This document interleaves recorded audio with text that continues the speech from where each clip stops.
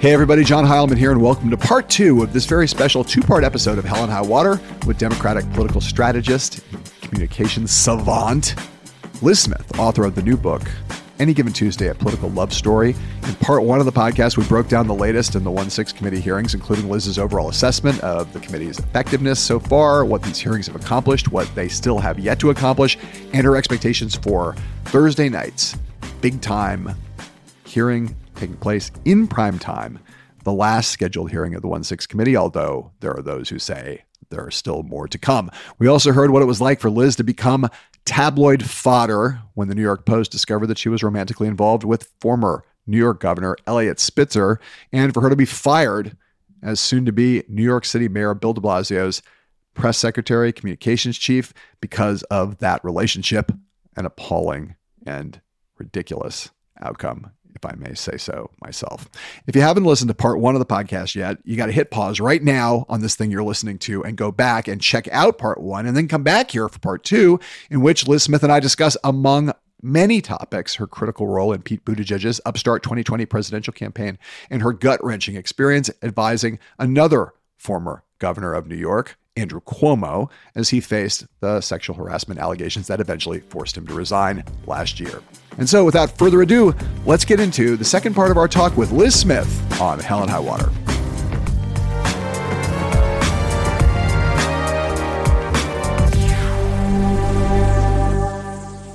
So Liz, we come now to the real turning point in the book now, Any Given Tuesday, and really in your career on the heels of Donald Trump's election in 2016. Democrats are shell-shocked, trying to figure out what to do next, how to combat Trump and Trumpism, how to think about preparing for the 2020 presidential race and trying to get Trump out of office. And you are at this place where you have built up a formidable resume. You've worked for a lot of big name Democrats. You've been involved in some winning races. You've also been involved in some losing races. The 2016 thing had, whatever we want to say about Martin O'Malley, had not gone as planned and not gone as you would have hoped. And if you look at all of those candidates you worked for, many of whom you really respected, but you hadn't really fallen in love with the candidate, really, to go back to your subtitle, A Political Love Story. You hadn't really found the candidate of your dreams yet, the right candidate, the one who would be someone who you respected, someone you liked, and also someone who really had a chance at winning. And then you meet the guy who had all that in one package. Of course, Pete Buttigieg is the person I'm talking about here, kind of the candidate of your dreams. And I want to play, to start this conversation, I want to play a piece of this documentary that came out last year. It's on Amazon Prime. The movie is called Mayor Pete. It's sort of the Buttigieg campaign version of The War Room, which you said before that I know you really love and was really inspirational to you. So we're going to play this little clip here. I think it is from the preparation for the first Democratic debate. And you get to hear Pete Buttigieg talking about the nature of that debate in a way that would appeal to any media or communications consultant. There's a moment here where it's kind of like, oh, you're like, this is a candidate I could work with. Let's listen to that. So what do we got to cover in this hour? Debate prep. This will be by far the largest audience that you've had during this campaign. Basically, we're talking about approximately 15 sentences that I'll be reading. Exactly. That's what matters. It's not even a debate. It's a media opportunity. Well, right. Thank you. All right. Now we're on the same page. So there you are. You found a candidate who's on your page. There's a candidate who understands. It's like, hey, it's not a debate. Hey, great. That's fantastic. I don't have to teach you that part, that this isn't a debate. I mean, talk about, you were smitten. He wrote this Medium post about the letter from Flyover Country. You met him in the context of when he was thinking about running for DNC chair. But basically from the start, you were like, this guy is something special. What was that about? It was, you always sort of hear this from political consultants or gurus that there's that moment when you meet the one. And I remember it with him when I talked to him on the phone. I thought he was impressive, like really smart, really thoughtful, like really mature. He's a guy who's less than a year older than me, which is really depressing. But when I sat down with him, it was the first DNC chair forum to do media prep with him. And the next day I'm sitting him down with BuzzFeed, Wall Street Journal, New York Times, Politico, Washington Post.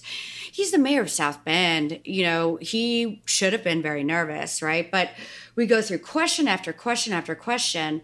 And I realized wow, this guy is really, really special because he's poised, he's confident, he knows who he is, he knows who his values are, but he's not like a robot, right? He's saying things in a way that I just hadn't heard candidates articulate them before, like a really fresh way of talking about things.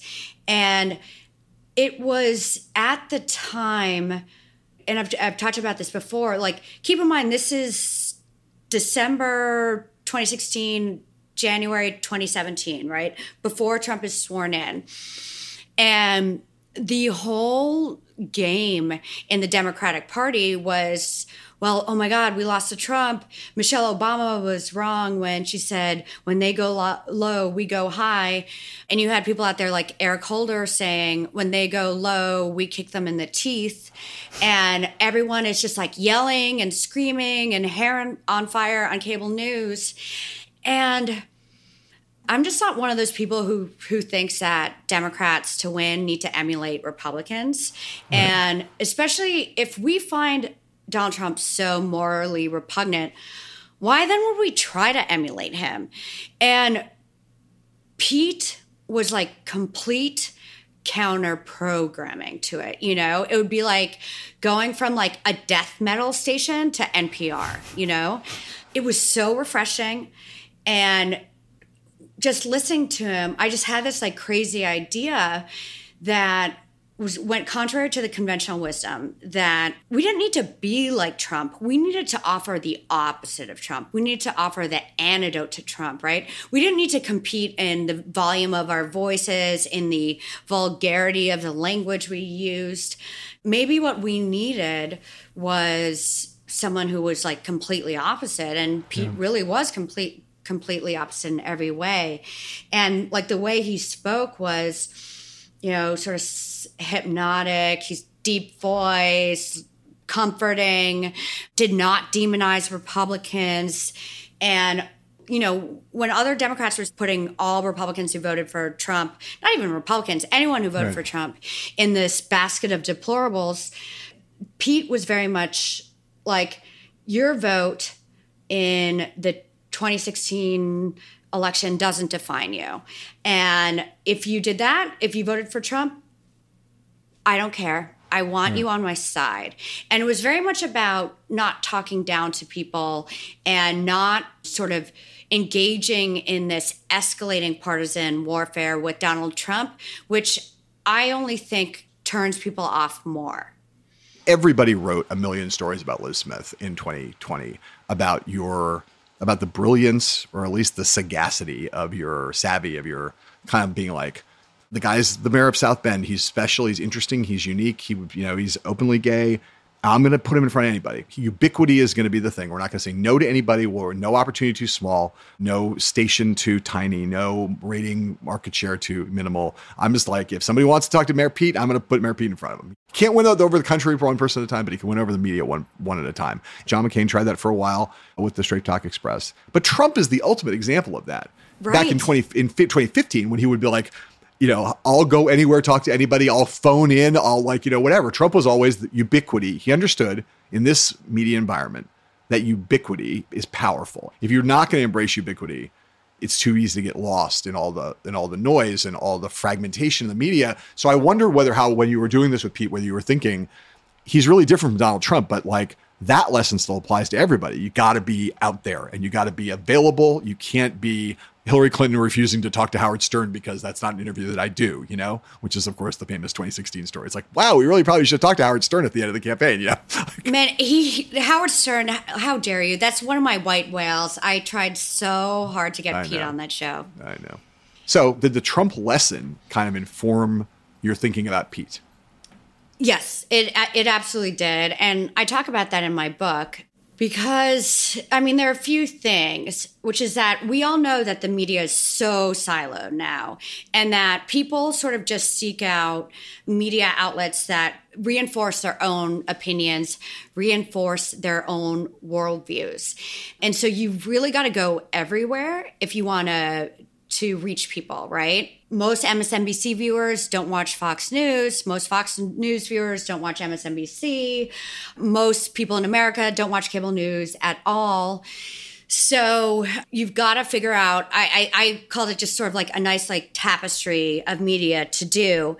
And another thing I would say about Trump is that the more media you do, the less that one gaffe here or there matters, right? Because if you're always feeding the beast, it's always churning. There's always something new coming in the news cycle. So, one gaffe of yours doesn't have a ton of time to marinate. Right. Because he could say something horrific one day, something even more horrific the next day, and then even more horrific the third day. And by that time, it's all just meshed together and no one can even remember any of it. And I'm not saying this is a great thing.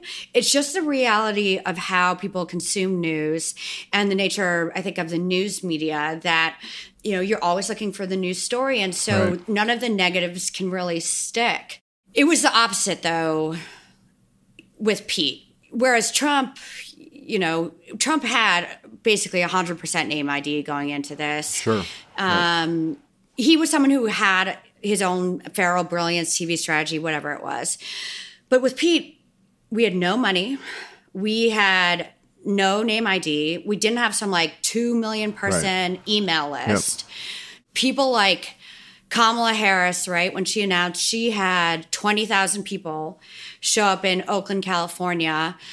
When Pete announced his presidential exploratory committee, it was like Pete, Chasten, Mike Smuel, who is the campaign manager, me, and a monkey with a symbol. That was basically the announcement.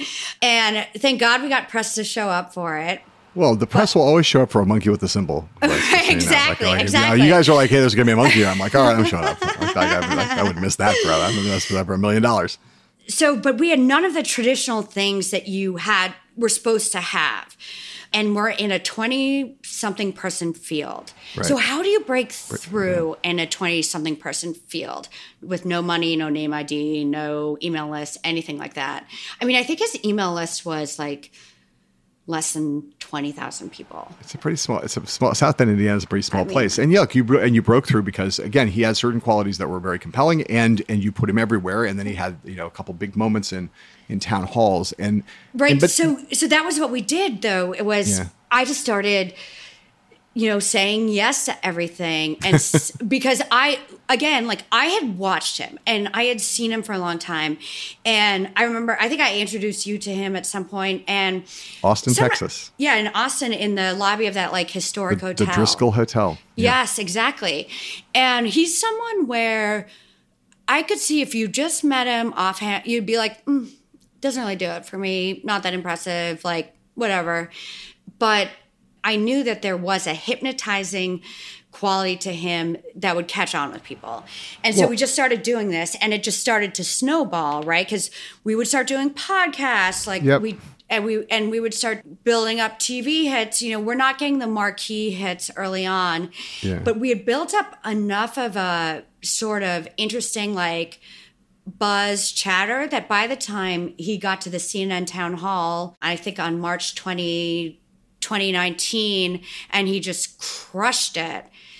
He skipped 8 steps that you traditionally have to take of, running for president. And within 10 days, a poll came out showing him polling 3rd in Iowa, which I have never seen before in my life, and I probably will never see again in my life. Well, I would say, look, I mean, again, this is one of these things where you and I kind of in different ways lived this. I will say that when I met him, we met, it was the fall of 2018. We were down there for the Tribune Festival, and we met in that lobby. And I remember thinking that he was an impressive guy, and I thought we had a really nice conversation, and we all had a lovely time in the lobby. And I remember thinking, and I probably saying to you at some point, openly gay veteran who's a mayor of a city in a red state. That guy's going to get a moment at some point. They're going to get a moment. They're going to have a moment. But there's going to come a time in this campaign cycle when the press is going to give a look to that guy. And if he meets that moment, he could get a hell of a ride. So you kind of knew that was going to happen, right? You knew that those things, that combination, I mean, put aside whatever you think of him as a performer and whatever his thought, his policies, whatever. In the Democratic Party of 2020, in the 2020 cycle, that combination of things, a red state mayor, the small town thing actually kind of helped with novelty, and totally military veteran, openly gay.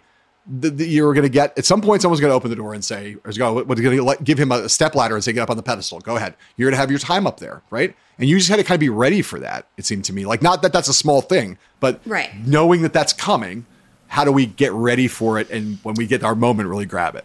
Right. And one thing I will say as a compliment to you, John, is you reach out to have him on the circus like weeks before the CNN town hall. And you were one of the people early on to sort of see that this guy could have it. And I got to tell you, most of the media was not that way.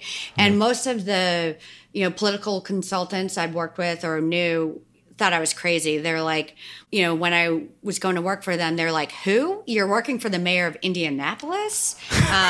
Did you lose a bet? Yeah. Like, are you punking us? And it's like, no, I am. And I can see him breaking through.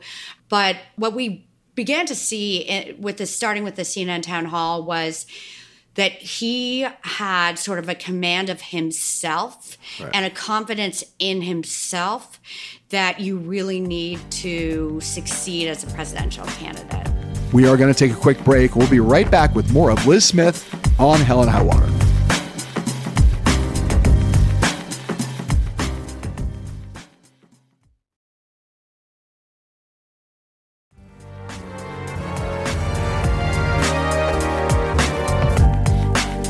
Welcome back to Hell and High Water. I want to say the name of the book again. Any Given Tuesday, A Political Love Story by Liz Smith. For anybody who either loves or hates Pete Buttigieg, and there are some people who hate Pete Buttigieg. They do. So if you want to hate read it, there's like lots to hate read in here. But if you love him, you're going to get all of the whole Pete story. Well, I'm going to play one piece of sound that gets to two important questions about Pete and that go to what happened in the campaign and to his future. Okay, so this is, again, from Mayor Pete. I know you know this sound because you've heard it before. You've seen the movie probably a bunch of times. This is a scene of debate prep, getting ready for the NBC News debate in November of 2019. And you guys are talking about this controversy that enveloped the campaign at one point, which was there was an officer-involved shooting that had a racial component to it in South Bend. Yeah. Pete was pulled off the campaign trail, had to go deal with it. And now the question was, it was going to come up in the debate. And the question was, how are you going to answer it when someone attacks you on it? Because someone was going to attack him on it, or at least raise it. You guys thought it would probably be Senator Harris, but it could be somebody else. And then we'll talk about the big questions that it raises that I want to know the answers to. I got a phone call a few days ago that no mayor ever wants to get. And even as the details are investigated, we already know that part of why this has unleashed such anguish is that this takes place in the shadow of a country's worth of abuses and systemic racial injustice. We need to It's why I am committed to building a country in which a white person and a black person feel the exact same thing when they encounter a police officer. Okay, we can cut it now. So we haven't gotten it right. Something just a little bit stronger. It sounded a little bit wishy-washy on that one. He sounded a bit defensive. And I think the emotive piece, in that answer was missing. Totally missing. It was very clinical. Yeah, he needs to show more. And honestly, that's the feedback I would give him here. It's just he's running for president. And when he goes up there, he's got to show more life, more conviction. Because he's coming across like the fucking Tin Man up there. I don't think there's ever been a quote that's more Liz Smith than he's coming across like the fucking Tin Man up there. So here are my questions. Now, Liz, don't spend any time saying you, of course, love Pete Buttigieg, because everybody knows you love Pete Buttigieg. You don't have to say, I really love. That's not even a doubt. I'm not going to waste any time. Yeah. Good. Okay, so here are the questions that come out of that, right? The first question is, this goes to this thing we were talking before about with Martin and Trump and others about authenticity, but also about like emotion and connecting with people, right? You had that was in November. When we get to February, if you're watching the movie, there's another debate prep scene in which he's supposed to be answering a question that has to do with gay rights. And again, you're saying to him, you need to feel this. It sounds like you're reading a fucking shopping list.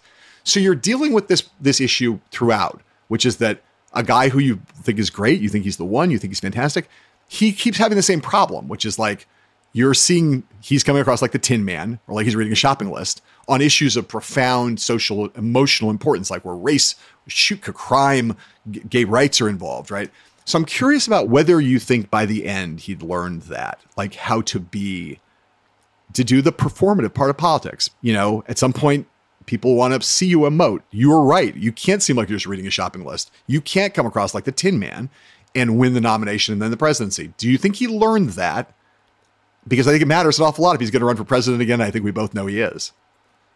Well, I don't know if he is, but well, we both suspect he is. Let's say most of America thinks Pete Buttigieg might run for president again, right? That's not unreasonable. I think he would be fantastic in any role he wanted to serve in public service. What a great line that was. Okay, let's get back to the Tin Man. So there's a thing about Pete where I know he feels very strongly about things, but he does not like to be performatively emotive.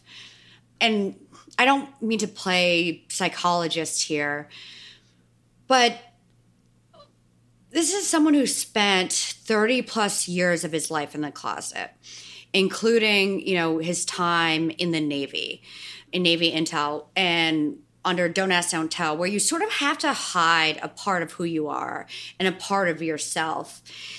And it didn't mean that he didn't feel the things he felt. It's just that he compartmentalized things and always sort of had walls up inside him.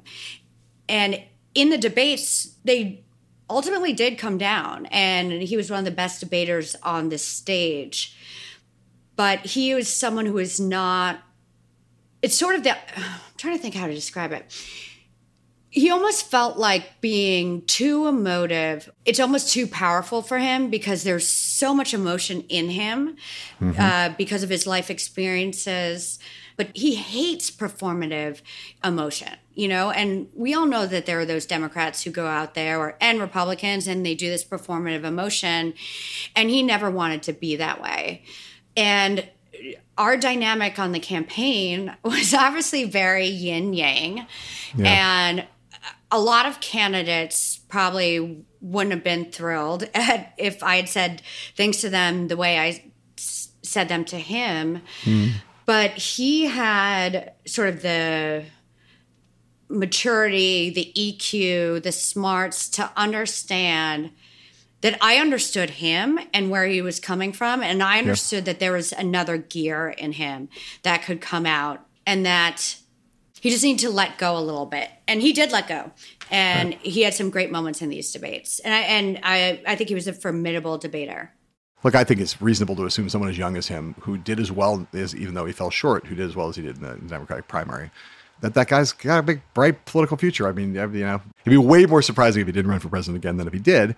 And I assume if he does, he'll have Liz Smith in his corner, given some of the politicians of less stature who you've stuck with, which we'll get to in a moment at various times because of loyalty. But that'll be like our last topic of the day. But there were a lot of people who had doubt about the political people who were like, he's going to have a problem connecting with black voters. And I said that all along. I'm like, some combination of how he comes across, of the fact that of historic homophobia in the black community, he's going to have a hard time, especially with Biden having the strength that he has and two African-American candidates in the race. And you can't win the Democratic nomination without winning black votes. You just can't. It's not possible. It's like the fundamental thing I try to teach everybody every cycle when I go, guys, don't talk to me about candidates who can't get black votes. You can't be the Democratic nominee without getting the majority, at least a bare majority of black votes. And people would say, oh no, but so-and-so. I'm like, no, stop. Very talented. I thought very highly of Pete, but I thought that would be a problem even before the police shooting thing happened. And then you had another issue. So I guess my question to you is not, we don't have to analyze it. It was a problem for him. How does he solve that problem going forward if he wants to have a national political future? What is it that cracks the code for him? And being around isn't really the answer. It's like, if I had been running Bernie Sanders' campaign after 2016, I would have said, we're going to spend the next 3 years doing stuff to appeal to black voters because you're going to need them in 2020. And they didn't. If I were an advisor to Pete Buttigieg right now, I'd be like, hey, if you're going to run for president someday in the future, we got to solve this problem. I don't know that I have the answer to it, but I know I'd be working on it. So, Liz Smith, I'm sure you know the answer because you know everything. So I'm loath to talk about Pete's future because I think people will read too much into it. But let me tell you my thoughts on, sort of give you like my postmortem, and you can read into it what you will. One thing we've seen in election after election, whether it's the presidential election or, some of these Democratic primaries, is like for House, Senate, et cetera, is that Black voters are very pragmatic voters. You know, they're not going for the socialists. They are not going for, you know, the people making the biggest promises that probably can't be delivered. And with good reason, right? The Black community, if Black voters have been sold a bill of goods, how many times by slick politicians saying, I'll fix this, I will fix this, I will do this, I will do that for you. And Joe Biden was a candidate who Black voters knew because he was someone who was at Barack Obama's side, the first Black president's side for 8 years, had his back every step of the way, and was it really as much of a partner with the president as you've seen a vice president be in a long time. I mean, I guess you could say that with Cheney and Bush, but, and so when I look back on 2020, what was really smart of the Biden campaign was to understand that they had a firewall in South Carolina. And our campaign didn't fully understand this. I would also say Sanders, Warren, Klobuchar, et cetera, didn't understand this, that Biden was okay with, you know, coming in fourth in Iowa, I don't know, fourth in New Hampshire. I don't know if they were okay with it. I don't know if they were okay with it so much as they thought they might be able to survive it. But you know what's crazy is that no one made any inroads with Black voters. No. No one made any, and Biden's numbers were just rock solid there. So, and so I think there's a bit of an unfair narrative around Pete on that issue because no one else really made inroads there. And some of it was perpetuated by the fact, you know, he's a mayor and he has to deal with a white police officer shooting and killing a Black member of his city. But with Pete, he is someone who is really genuine, who really cares about issues and who really likes to listen to people. And he has made, I think, really good faith efforts on the Hill and in communities across the country to make sure he's talking about, when we're talking about infrastructure, right? That we are doing it in a way that ensures equity.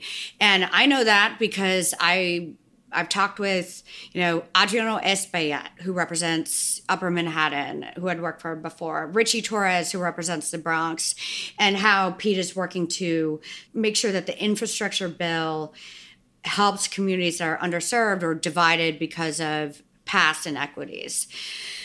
Maybe that's not the answer you wanted, but I agree with you 1,000%. There was no one who made inroads with Black voters. They all had various problems with that. And you can say that was also true about Cory Booker and Kamala Harris, both of whom happen to be African-American. So I think you would agree with me, though, right? That in the end, that if Pete's going to become the Democratic nominee someday and become president of the United States, there are a bunch of things that Pete demonstrated he can already do. We know he can do them, right? What we learned in the campaign is that Pete is able to raise money. There's a certain set of voters who are in his sweet spot that he can connect with, and he proved that in various ways. This is the unproven thing.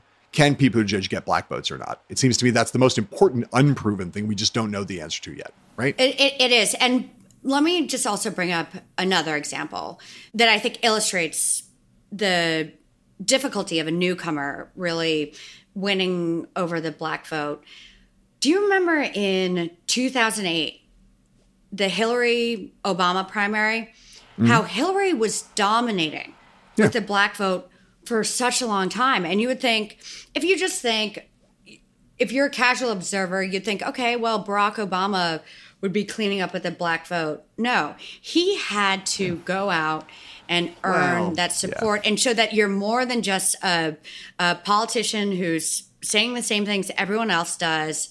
And because the Black community is very pragmatic, they've been told a lot of bullshit over the years. They're right to be skeptical. And even Barack Obama had to go out and prove that. And we always knew it would be a challenge from the get-go.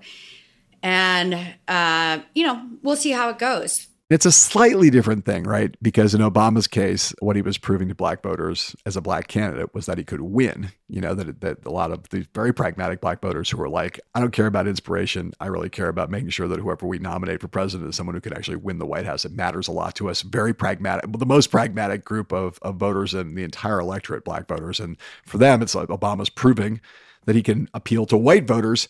slightly different thing for Pete and the kind of challenges he has. But I take your point, and we could go on about this all day, but we got to take a quick break, sell some soap flakes, and on the other side, we'll move on to a totally different conversation when we come back after these messages with a little more of Liz Smith here on Hell and High Water.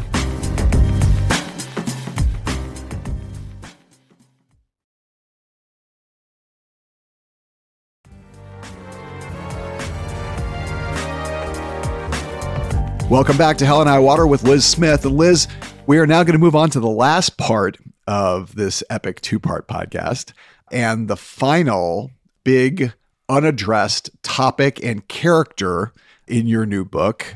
We'll say the name again, Any Given Tuesday, A Political Love Story.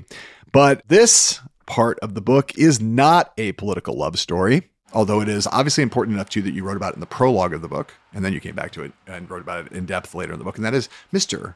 Andrew Cuomo, the governor of New York. So I want to play, to begin here, this is Andrew Cuomo taking on, for the first time on camera, he addressed the camera and then took questions from reporters, March 3rd, 2021, when he first started getting hit with these sexual harassment allegations. And I will say that this is basically 2 days after Liz Smith kind of came into the kitchen cabinet on March 1st, 1 year after Pete had dropped out of the presidential race. Here comes Liz Smith, who had a little bit of a relationship with Cuomo, a professional relationship with Cuomo going back to the 2018 campaign, is now drawn into the middle of this scandal and ends up doing the prep for this press conference and the speech that he's about to give. So I want to hear what he had to say here, and then we'll talk about Andrew Cuomo a little bit on the other side. I want New Yorkers to hear from me directly on this. First, I fully support a woman's right to come forward. And I think it should be encouraged in every way. I now understand that I acted in a way that made people feel uncomfortable. I never touched anyone inappropriately. I never knew at the time I was making anyone feel uncomfortable. And I certainly never, ever meant to offend anyone or hurt anyone or cause anyone any pain. Okay, so like the thing about I never touched anyone inappropriately, he would say that throughout. That's just like in your judgment as you sit here today, that's just a fucking lie, right? He lied on camera repeatedly. He lied to all of you. If I take the summation of what I read in the book, I don't think I'm mischaracterizing. Your sense was like he looked you all in the eye and told you things that were just false. So I would say this. I think that he acted inappropriately over time with women?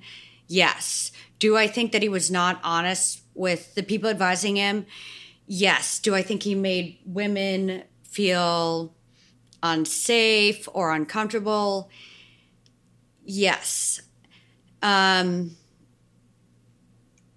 it was a tough situation to go through because he was someone I loved, I trusted, I viewed as a mentor, as a father figure. You know, the side story to all this is my father's dying as I'm advising Governor Cuomo. And so it just took on sort of more import for me. But yeah, he didn't tell the truth to any of us around us. And frankly, you know what? I don't know that I will ever know the full truth about what happened in these situations. So it's like, you know, your sense of betrayal comes through in the book very clearly. I mean, again, I know you're being careful because you don't want to say that you know that he touched somebody inappropriately or whatever, but part of what comes through very clearly is that he's basically saying to you over and over again, there will be no more stories. Then there's another story like 2 weeks later. You know, it's like there's that repetitive sense of like every promise he's making to us internally. Why should we stick with you? He tells you a story that falls apart like in your hands practically, right? You know, you had never had any indication that there was a problem in this area for you say that in the book. I guess I obviously believe you. I guess part of my question is about, and that's why you took this assignment on. But as the months go by, I just said, I made the point, right? He's saying things to you that are being proven, they're being knocked down. Every promise he makes, everything he says. And yet you stick with him for months and months and months, really to the end, right? Just explain that to people. Like, what is it that made you decide as the evidence mounted? And again, we may all never know the truth, but when a pattern emerges of this kind and there's an attorney general's investigation and there are so many women with so many similar stories, I'm not a where there's smoke, there's fire always guy, but I don't know very many people who, looking at that attorney general's report that eventually got done and hearing all these accounts in the press who are like, yeah, this is all made up. That's not really where people are at. So just tell me like why you decided to stick with that guy, not popular with a lot of women. That's the decision to stick with him. So explain it. So he was someone in my life I cared a lot about. I had worked for him, consulted for him briefly. I didn't have a lot of face-to-face time with him in 2018, but he would call me from time to time during the presidential race just to cheer me on, say, I'm so proud of you. And he was the first person to raise the idea with me of writing a book, which is, I don't know, sort of tragic, sick, twisted, right? Now. Ironic, poetic. Something. Yeah. Dark poetry. Yeah. And I remember I was sitting in the lobby of a Manchester hotel when he said, Liz, you need to take notes because you are going to write a book. But more seriously, look, he is someone as I said before, I loved, I trusted, saw as a mentor. And when the first allegation came out, he vehemently denied it. And I believed him. And then it's just, it sort of speaks to like sort of the quicksand that can happen in these situations. And I don't mean to like mix metaphors, but there's a quicksand and a fog of war, right? Because then shortly after, a week later, another allegation comes out. A week later, another allegation comes out. And each time he vehemently denies them. And you want to be there for someone who you think you love, you think you care for, you think they're right. And so I was there, but a lot of why I was there and why I got there in the first place goes back to what we talked about earlier, John. My situation with Elliot and the tabloids, it was really, really difficult for me. I had good personal friends, political friends who I suddenly became persona non grata as soon as the New York Post story came out. And it was devastating. It was isolating.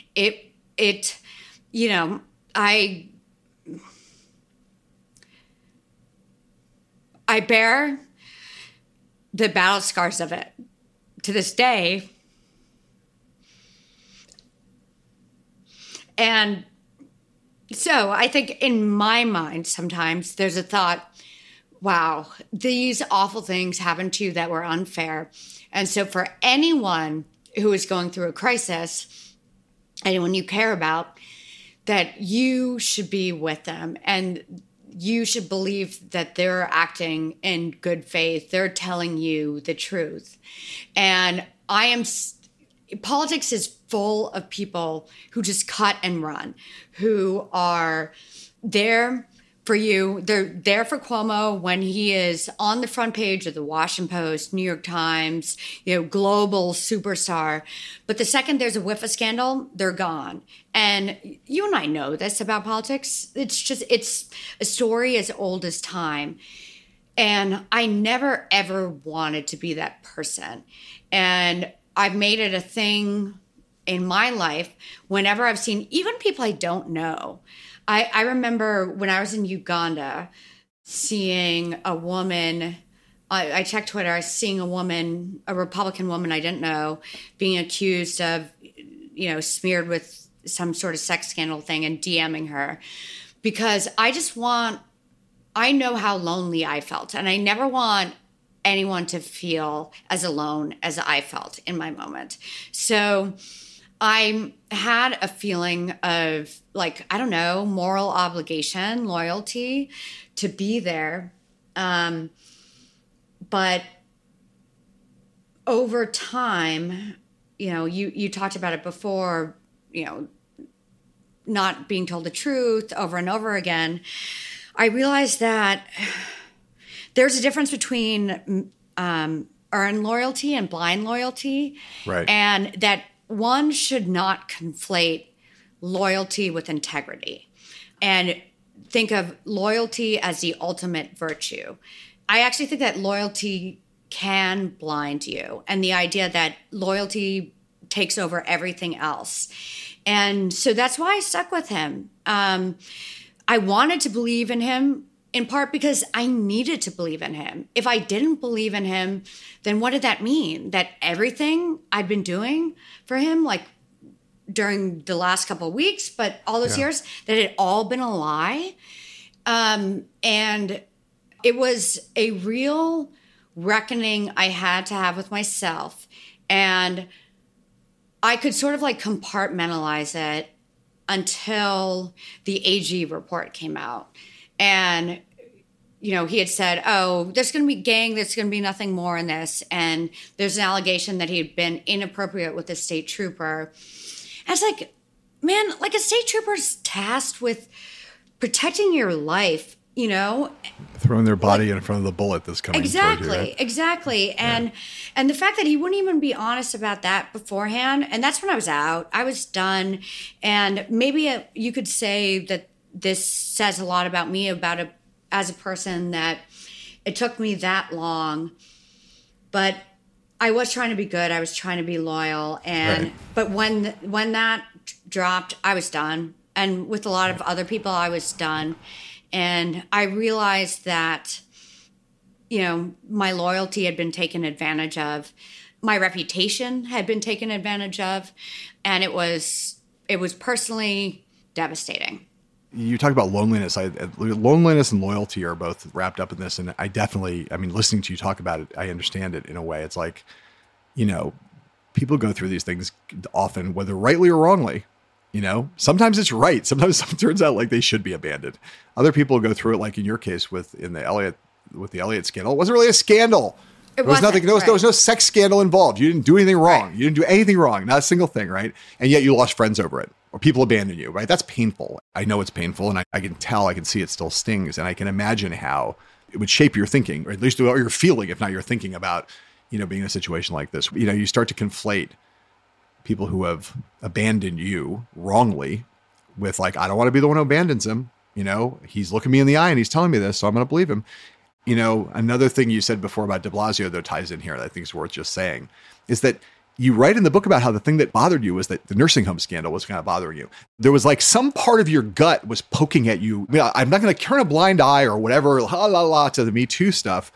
But like something else was poking at you that was basically like your gut was telling you, the same way your gut told you not to go, that de Blasio wasn't a good guy from your point of view and not someone who you respected. Your gut was poking at you about Cuomo just in a slightly different way. Somewhere in your instinctive lizard brain, you were trying to tell yourself to like listen to yourself, that this was fucked up. Because people who lie about, like politicians who are lying and covering up and all that shit in one area, they're usually doing it everywhere. It's just not I think it's people who like just people. By the way, I'm like the worst liar in life. I could never play poker because I'd be like, like my face would be everywhere. But yes, I do agree. And that's actually very perceptive of you to notice that, and probably why you host this podcast, is that I did have alarm bells going off in the back of my head with both de Blasio and Andrew in different ways. And,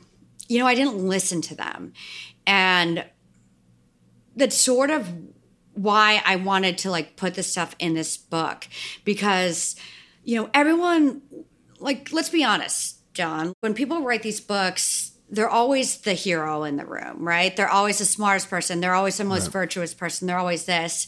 And as successful as I've been, I have made some big mistakes. I want people to know, and maybe I want myself to know, that when you hear those alarm bells going off, you should probably listen to them.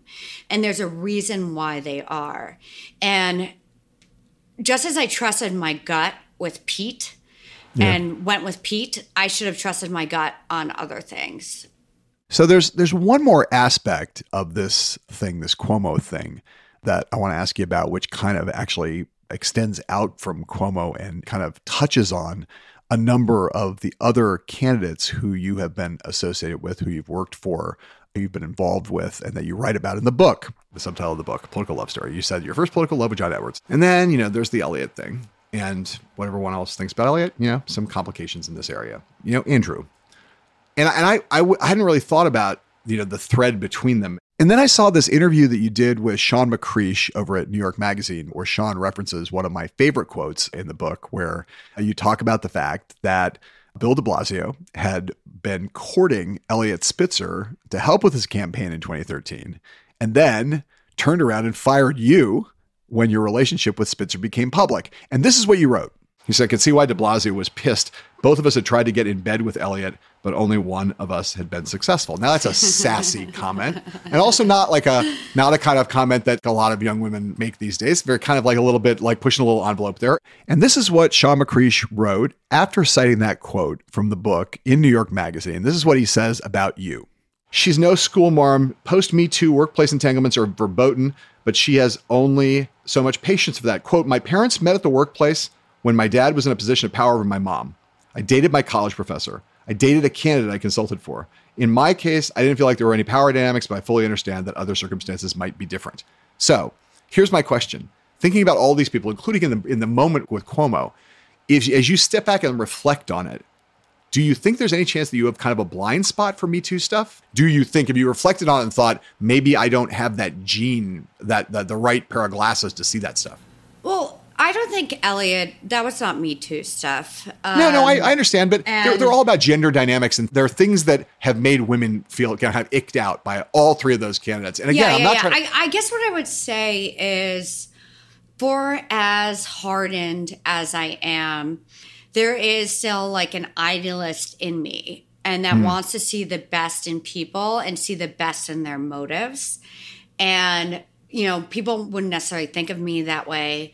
It's not that I have a blind spot for Me Too. I mean, I understand this. And Me Too is an important, long overdue conversation.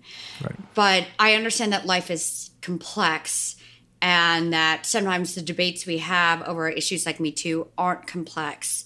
And I would chalk it up mostly to me, I don't know, just wanting to believe in the people you want to believe in the people you want to believe in. Yeah. Yeah. Look, I got to say, in this area, one of the great virtues of the book is that in so many places where there's a temptation where you could easily have thundered away in a self-righteous, obnoxious kind of Monday morning quarterback, 2020 hindsight vision, you just resist it all along. You're kind of like living in the mess of the moment. And that's the truth, is that life is really messy. And you kind of embrace that. You're like writing about it. And it's very kind of like, you're critical of yourself, ambivalences and ambiguities of situations that actually are the gray area that is most of the way we live in any professional or personal situation, is all in the book. It's a very not like, I'm the hero and I knew best kind of book, which I, again, congratulate. There are a lot of reasons why I want to congratulate you on the book, but that's one of them. I can tell that you put a lot of time into making sure that was the case, that you didn't want to come across that way. Yeah, and because it wouldn't be credible and it wouldn't be honest, because I have conflicted feelings about all of this stuff, as any real human being should. I'm not a politician. I'm not running for president. I don't need to write something where, I don't know, fabricate some amazing life story for me and whatever it is. But it was important to me to tell the story, bring people in the room, like what it's actually like, and all the complex dynamics you have to deal with, like the moral decisions, the professional decisions, the sort of sliding doors moments, because there are moments I could have walked out and been fine and wash my hands of things, but these are the things that people who want to get into politics should know about, and I want them to read about in this book so that they understand that you're going to be faced with a lot of tough decisions, not just in politics, but in life. All right, so here's my lightning round. Ready? I really want these answers to be quick. Well, you don't have to be sentences. They can be yes or no. Joe Biden running again in 2024, yes or no? Yes. Really? You're certain? Yes. Okay, that answers that question. Donald Trump running again in 2024, yes or no? Yes. Yes. If Joe Biden and Donald Trump both run, you assume that means you think they're going to be the nominees of their respective parties. So we'll have a replay in your mind. What you're imagining in 2024 is Joe Biden versus Donald Trump. Yes. For all the marbles, including the future of our democracy. Isn't this a lightning round? Why are you filibustering? Just go. Just go. Let's go. What's the book in your life that's meant the most to you? Till We Have Faces by C.S. Lewis. Ooh, good book. What's the political book that's meant the most to you in your lifetime? Either All Too Human by George Stephanopoulos or What It Takes by Richard Ben Kramer. Those are all very good answers. And with that, I just want to say that the political book that's meant the most to me in the last... Is Any Given Tuesday? In the last 96 hours, at least, is Any Given Tuesday, a political love story by the one, the only Liz Smith. And I can't believe you didn't say Game Change. That's so mean of you. Liz, it was great to see you. I kept you for way too long, but it was a two-parter, so it's like it'd be like a lot of Liz Smith on this podcast. Everybody go buy the book. She's the best, even though the Cincinnati Bengals are not. Oh, really? Really? They went to the Super Bowl. We'll fight about this next time. Hell and High Water is a podcast from The Recount. Thanks again to Liz Smith for being with us. And remember to pick up Liz's new book, Any Given Tuesday, a political love story. If you like this episode, please subscribe to Hell and High Water and share us and rate us and review us on whatever app you happen to use to bask in the splendor of the podcast universe. I am your host and the executive editor of The Recount, John Heilman. Grace Weinstein is a co-creator of Hell and High Water. Matthew Kaplowitz is our video editor. Megan Burney is our producer and engineer. Fonda Mwangi is our researcher and assistant producer. And the truth, the light, the one, the only, Marshall Isaac is our executive producer.